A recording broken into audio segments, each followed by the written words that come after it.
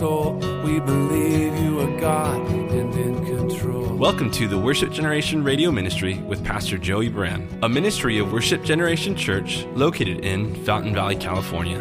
For more information, please visit us at www.worshipgeneration.com. We believe in the power of the gospel.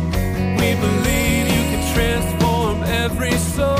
We believe you're the Savior. Now let's join Pastor Joey as we study through the Bible. Let the nations be glad, all his saints rejoice, and let the people sing praises. We read on now in chapter 23.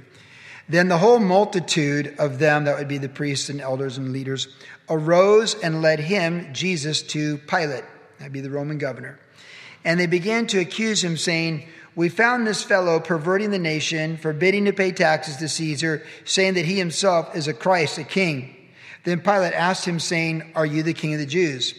And he answered him and said, "It is as you say." So Pilate said to the chief priests and the crowd, "I find no fault in this man." But they were more fierce, saying, "He stirs up the people, teaching throughout all Judea, beginning from Galilee to this place." And when Pilate heard of Galilee, he asked if the man were a Galilean. And as soon as he knew that he belonged to Herod's jurisdiction, that'd be Herod the Tetrarch, he sent him to Herod, who was also in Jerusalem at the time, of course, because it was the Jewish feast and all the men would be there. Verse 8, "Now when Herod saw Jesus, he was exceedingly glad, for he had desired for a long time to see him, because he had heard many things about him, and he hoped to see some miracle done by him. Then he questioned him with many words, but he, Jesus, answered him nothing.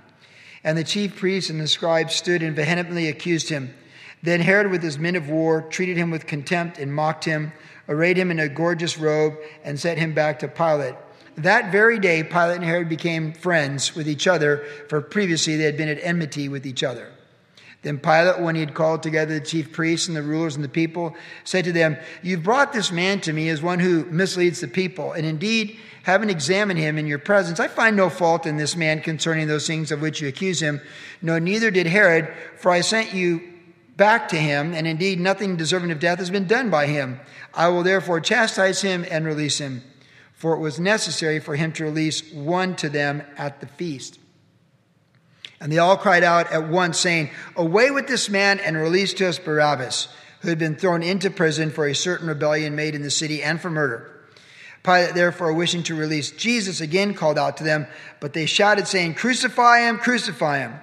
Then he said to them the third time, "Why? What evil has he done? I find no reason for the death in him. I will therefore chastise him and let him go." But they were insistent, demanding with loud voices that he be crucified, and the voices of these men and the chief priests prevailed. So Pilate gave sentence that it should be as they requested, and he released to them the one they requested, who for rebellion and murder had been thrown into prison. That's Barabbas. But he delivered Jesus to their will. We'll stop there for tonight and focus on these events in these first 25 verses. Now, it's interesting because, of course, Jesus is the center of the storm. And you have Jesus and the religious leaders, Jesus and Pilate, Jesus and Herod the Tetrarch, Jesus and Pilate again, Jesus and Barabbas, and then Pilate, the religious leaders, Barabbas, and Jesus, all in one cluster going different ways under different circumstances. It's all interwoven and connected. But we begin tonight with these religious leaders. And again, we have to consider them because including the high priesthood was established by the Lord himself around 1500 BC under the Mosaic Law. Of course, the first high priest was Aaron, the brother of Moses, and then Eleazar, his son, and then Phinehas, his grandson, and all the high priests came from that time on. And it's amazing to think that the high priesthood existed for 1500 years. Just consider how old our nation is, and it'd be, more than 5 times that amount of time of our country existing as a country. And it's a long time. And the scribes, they had the job of translating the scriptures and preserving the scriptures. In the Old Testament, the word scribe actually means counter. So they'd count the Hebrew words for the accuracy when they copied the manuscripts. And the term scribe, that's related to that. But by the time Jesus came on the scene, we know that there was actually a couple of high priests. They belonged to the order of the Sadducees, who denied the fullness of the Scriptures. It had become a political office, much like we see in other religious systems that can take place. Even in Christianity at times, in different denominations, the boss can be more of a political position than a religious one. And there's nothing new under the sun. We see that. God calls us toward eternity, but man gravitates toward power in the temporal. And we understand that. So this group of people that rejected Jesus, the Sanhedrin Council of these 70 rulers, they're scribes, they're Pharisees, they're Sadducees, they're the high priest. They were entrusted with the Scriptures. We know that. The Bible tells us that they were entrusted with the Scriptures. Jesus said to them, you search the Scriptures, for in them you think you have life, but the Scriptures are that which declare me to you. And then later on, when he is resurrected in Luke 24, in speaking to the apostles, he opened their understanding to the law of the Old Testament, the prophets, and the Psalms, the poetic book. So after Jesus was resurrected, he showed the apostles how he fulfilled all those things. And that's how this book will end for us in about a month or so. So these religious leaders were supposed to recognize the Messiah. Now, the Messiah clearly was going to be the King of the Jews. When Pilate said, are you the King of the Jews? He says, it is as you say. These are the only red letters in this story tonight. It is as you say. And remember, before the council prior to this, in the previous chapter, remember last week it was like, it is what it is. That was our application. But they said to Jesus, are you the Son of God? And he said, you rightly say that I am. So the King of the Jews is the Son of God. He is the Messiah. And all those prophecies of the Old Testament, from the law of the Old Testament, from the prophets and from the Psalms, were all apexing and pointing toward Jesus Christ. And in searching the Scriptures, you would know that even Herod the Great, the grandfather of Herod the Tetrarch, who we have in the text tonight, when Jesus was born, it was that Herod, the grandfather of Herod the Tetrarch, who they had appointed power. They're Idumeans. They're from more the south of modern Gaza, and they had been educated in Rome, and they had political power, and they understood the Jewish people as well. Later on, Paul would address one of the Herod descendants saying, you know the Scriptures and you know how it works. And so they were a Roman mindset, but they had a Jewish understanding, being Idumeans from that region. Herod the Great, when the wise men came to him and said, we've heard the king's been born, we've come to find the king. And Herod brought in the scribes, and what did they say? They searched the Scriptures, and they said, it is said that he'll be born in Bethlehem. They were correct. So these same guys, the same group of people, 2 generations before, for Herod the Great, interpreted properly the Scriptures where the Messiah, the King, would be born, and Jesus fulfilled that. And it's recorded for us in Matthew's Gospel. The interesting thing about being the King of the Jews, because in Revelation, Jesus comes second time as the King of Kings. But as the King of the Jews, he's coming as the promised one to the Jewish people that God set apart. Now, when God called Abraham 2,000 years before the time of Christ, he set him apart. And as all the nations went their way and all their pagan and false religious systems, he revealed himself to the nation of Israel, gave him his word through Abraham, and through Abraham, Isaac, and Jacob, and then Israel, the 12 tribes, the 12 sons, the nations preserved in Egypt, and they come out. And when he brought them to Mount Sinai and made the Mosaic covenant with them with Moses around 1500 BC, he said, you are my people. You're my own special people. He said, you're my wife and I'm married to you. He set this ethnic people group aside and said, we're in this together. And in spite of the nation's unfaithfulness to the Lord during that 1500-year period, there were various times of revival when the word of God was applied and listened to. But 500 years into it, they had their king. They demanded a king. And, kings are kings, right? And Samuel the prophet said, you don't want a king. Because I'll tell you what the king's going to do. He's going to take your finest young men, your finest young women, and he's going to tax you to death. And he's going to take your children and tax you. And he's going to be like all the other kings around you. And you're meant to have the Lord rule over you. And they said, no. We want a king we can see. And Samuel warned them, and God said to Samuel, hey, they haven't rejected you, they've rejected me. And my son Luke just mentioned this. This week we were talking about when Israel demanded a king. He goes, hey, you want taxes? You want that king? There's your king. He tells your kids what they can do, puts a draft in, and you pay all the money to the king. They asked for it, they got it. But the second king, of course, was David. Saul being the first king, a bad king, David's father-in-law. David was a great king. And at the end of David's life, he said, I'm going to build God a temple. Like, God is awesome, and I want to build him a temple. I live in this incredible house. I want to build God an awesome house. And Nathan the prophet says, yeah, for sure. Do what's all in your heart. And then Nathan goes home, and the Lord's like, why are you telling him that? You're my prophet. You spoke prematurely. Just because it sounds like a good idea doesn't mean that's the case. He can't build the temple for me. He's a man of war. He's a man of blood, and he cannot build the temple for me. But tell him, I'm going to build him a house. See, that's how grace works. See, human religion is like, I'm going to build a temple for God. I'm going to do this for God. And God's grace says, Nathan, go back and tell him, I'm going to do something for him. And in that promise that God made to David through Nathan the prophet, he said, I'm going to give you a son. And from your descendants, a son's going to come who will be the greatest of all kings. He'll have an everlasting kingdom of which there is no end. And that king is this king right here. That's this king. It took 1,000 years for that prophecy to come to pass. When Jesus entered Jerusalem, "O Jerusalem, Jerusalem, the one who kills the prophets, if you'd known this day, your day," that day, that's the king. That's the king's triumphant entry on the foal of a donkey. That king. This is the King of the Jews. When he comes again as the conquering king, the King of kings and Lord of lords, it's on the white horse in Revelation 19. On the cross, it's going to say, King of the Jews. The religious leader said, he said he was the King of the Jews. No, he's on the cross as the King of the Jews by God's decree in 3 languages. King of the Jews. Like when you go to Kaiser and there's 3 languages when you're checking in. Same thing.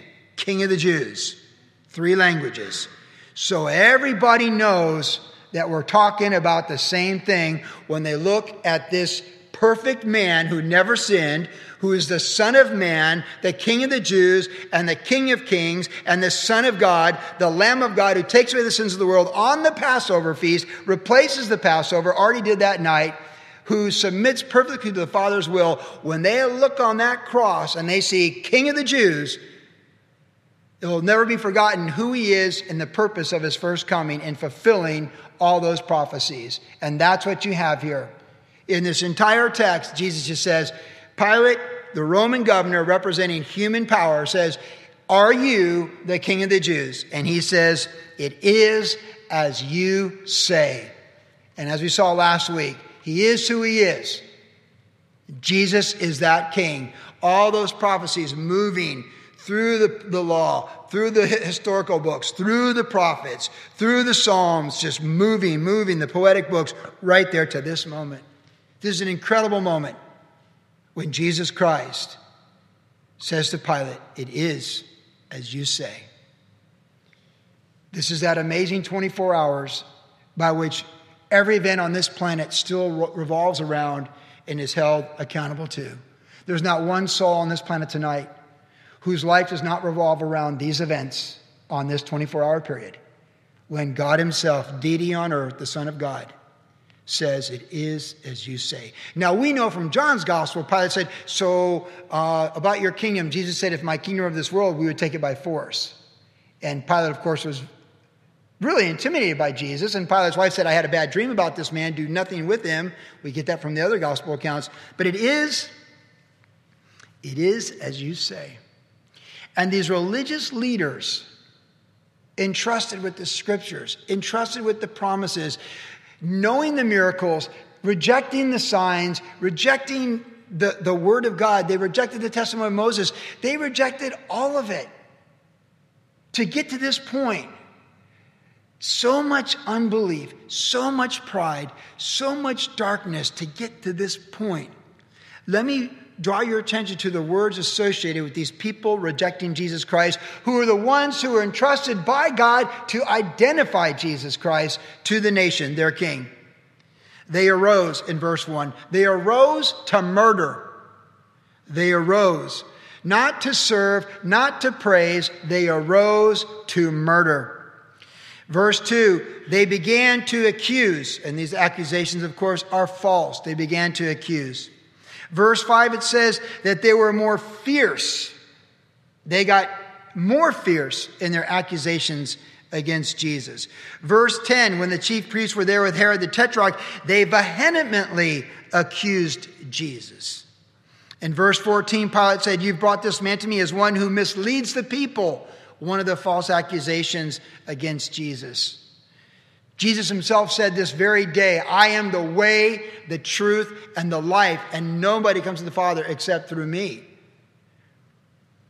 He doesn't mislead the people. He is the way for all humanity of all nations. If I be lifted up, I'll draw all men to myself, Jesus said, and he's about to be lifted up. Then in verse 18 concerning Jesus, they say, away with this man. And they cried out for a murderer instead. Verse 21, they shout out saying, crucify him, crucify him. Just think how demented you have to be, what lines you have to cross, that in you're professionally religious. You are a professional religious person. You are highly educated in your seminary and in your stuff. You can't be on the council having not been educated in the best education possible. These are educated people in their society, and they're out of their minds, and their unbelief has imploded upon them like a black star, like a black hole. Implodes on itself gravitationally, and they're imploding in their unbelief to the point where their king, who is being given to them for their sins, they are saying, crucify, crucify. Think of the violence of that statement. It'd be one thing if you're at a high school football game and people are talking trash and suddenly people are throwing punches because it's a rivalry game like we used to see at our football games in the old Avocado League in North County. Seems there's always fights. But it was fights, and it was just young men being stupid. This kind of violence is so malicious, so hostile. The line you have to cross, where you're so out of your mind, even in your professionalism, that you're so filled with hatred and anger and malice and hostility toward God, and you're so filled with wrath toward everything that is true and lovely and pure and holy and wonderful, that your false religion has been exposed, and you are so consumed with your hostility against God in his holiness and his goodness that you are screaming for his crucifixion. And crucifixion, the brutality of it, is beyond measure. When you study crucifixion, you understand the Romans, it was a great form of terror that they imposed on people. When they conquered people, to suppress people and subjugate people, you just took those people, you stripped them down naked, and you hammered them to a cross, and you let them hang out there and die while people walked by and looked at them. The atrocity of it is almost, in our generation, we can't even wrap our minds around it. Now, if we were in the previous generation, the World War II generation, we could imagine these atrocities because of what went on in World War II. But it's hard for us in our generation, post-World War II, even the Korean, Vietnam generations, it's harder for us to grasp this. Even though ISIS did things like this to believers in Syria and Iraq and Kurdistan and those places, it's still hard for us to grasp this. But the brutality. So these are professional people filled with hostility and wrath against God saying, crucify, crucify. But we do see the hostility to Jesus Christ in our society. And we see intolerance toward the message of the gospel. And we see violence against people who represent all that's the gospel, the person of Christ, and the righteousness of Christ. And we do see that the injustices come against those people more often than not in the so-called intellectual circles. So to some degree, we can picture it. But it's one thing to beat people up because of different political views on a college campus in America. It's quite another to demand for someone to be stripped down and beaten and executed in your group of people. You've crossed a line, and these people crossed a line. It's a line that none of us in this room ever want to cross. We don't want to cross that line. We just, at any time with any humanity, it's hard enough being a man of war and war, and God draws a distinction between death and war and death in peacetime. He did so with Joab in David's general in Samuel. But we would never want to cross this line. And if you study people who cross this line, they never come back, and they're never quite the same. Praise the Lord, we live in a time of peace by and large, like the time of Solomon. We just don't know. But there's a line you cross. And I've talked to people who have been in major combat, and they talk about they don't want to talk about it. And these people, these are religious leaders, and they did this to Jesus. It's not just a wholesale failure of their position that God gave them. It's a wholesale failure of their humanity. It's a crime against humanity. Because even Pilate says he's innocent. So it's not just, it's a crime against humanity, and it's a crime against our king. It's for me, it's just so hard to comprehend, but actually it's not. So they were insistent. They said, crucify, crucify. In verse 23, they were insistent, demanding. Now we know from the other Gospels that a riot was about to begin. They were losing control. You begin to lose control. And we can picture different scenes. The Bolshevik Revolution, the original old footage that you see of that in Russia when the communists came to power. Or maybe like, the various coups that happened in South Vietnam when the war was going on. Or when Ceausescu was removed in Romania. Or, there's images we have that when people are a mob, like when everything began with the Arab Spring, and, just how it gets going, and once it gets going, it's hard to stop it. And Pilate, even with all of his Roman authority, he was afraid. And, you don't want to report to your superiors that you lost control of the stewardship that you had, being in charge. He's a very powerful person in charge of an important area where they had a lot of insurrection. And so Pilate was in a tough place. It's hard not to feel some empathy for Pilate. But as they were insistent in verse 23, we understand it was on the verge of being a riot and losing control. And they would have been prepared for that because all the Jewish men come to Jerusalem for the feast, one of the three feasts, Passover being the big one, if you will. And they would always be ready for it, and even so. And then finally we read it says in verse 23, they prevailed. In verse 25, Pilate delivered Jesus to their will. But remember, that's an interesting phrase. Pilate delivered Jesus to their will. But what did Jesus say in the Garden of Gethsemane a couple of weeks ago? Not my will, but thy will be done. You see, Jesus was submitted to the will of the Father, and we know that. In 1 Peter, it says this concerning suffering wrongdoing. And Jesus suffered great wrongdoing here. And we suffer wrongdoing sometimes. But especially with personal attacks. And maybe it's really about Jesus, but still I would say maybe you've endured personal attacks at work, family, friends, relatives, attacks that weren't true. Maybe as I was reading these things I did that you thought of things that people have done to you. And there certainly would be application for that if you've ever just in the human experience that, let alone for faith in Jesus or for righteousness' sake, as it says in the Sermon on the Mount. But in 1 Peter chapter 3, the Apostle Peter many years later said this about when you suffer for doing good, like Jesus here. And who is he who will harm you if you become a follower of what is good? But even if you should suffer for righteousness' sake, you are blessed, and do not be afraid of their threats, nor be troubled. But sanctify the Lord God in your hearts, and always be ready to give a defense to everyone who asks you a reason for the hope that is in you with meekness and fear, having a good conscience that when they defame you as an evildoer, that those who revile your good conduct in Christ may be ashamed. For it is better, if it is the will of God, to suffer for doing good than for doing evil. Whatever we might have suffered at any given time of injustices, and I know some of your stories in this room, you have suffered injustices by evil people against you with lies and malice and falsehood. The beautiful thing about Jesus in this story is he's only done good. He's above reproach. Now, sometimes we suffer because we've been foolish, and we can relate to David, because David always said, oh man, I was stupid, and then this happened, but it's still unfair, and maybe that's a classification we can come under. But I just think the attack, any personal attack that you or I could ever go through, it's good to measure it by these verses, because this is unbelievable. And this is what believers do go through in other parts of the world on a consistent basis in a large portion of the planet for their faith in Jesus Christ, where it's not even personal that someone doesn't like you because they work with you. It's because you are ambassador of Jesus Christ. And there's nothing new under the sun. Jesus, we're told in Isaiah 53, like a lamb he was led to the slaughter and opened not his mouth, which is the second point I want to bring up here tonight. The innocence of Jesus.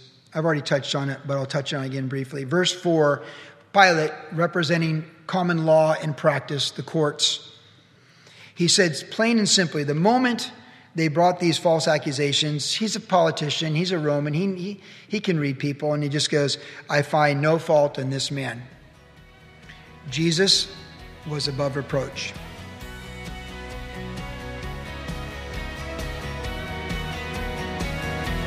You've been listening to the Worship Generation Radio Ministry with Pastor Joey Baran. If you would like more information about the ministry of Worship Generation, visit us online at www.worshipgeneration.com, where you can listen to the podcast of today's entire message. Worship Generation is located at 10350 Ellis Avenue in Fountain Valley, California. Our service times are Saturday evenings at 6 p.m. and Tuesdays at 7 p.m. And also follow Pastor Joey on Instagram under the tag name @JoeyBaran. Thanks for listening, and God bless. Not ashamed of the gospel.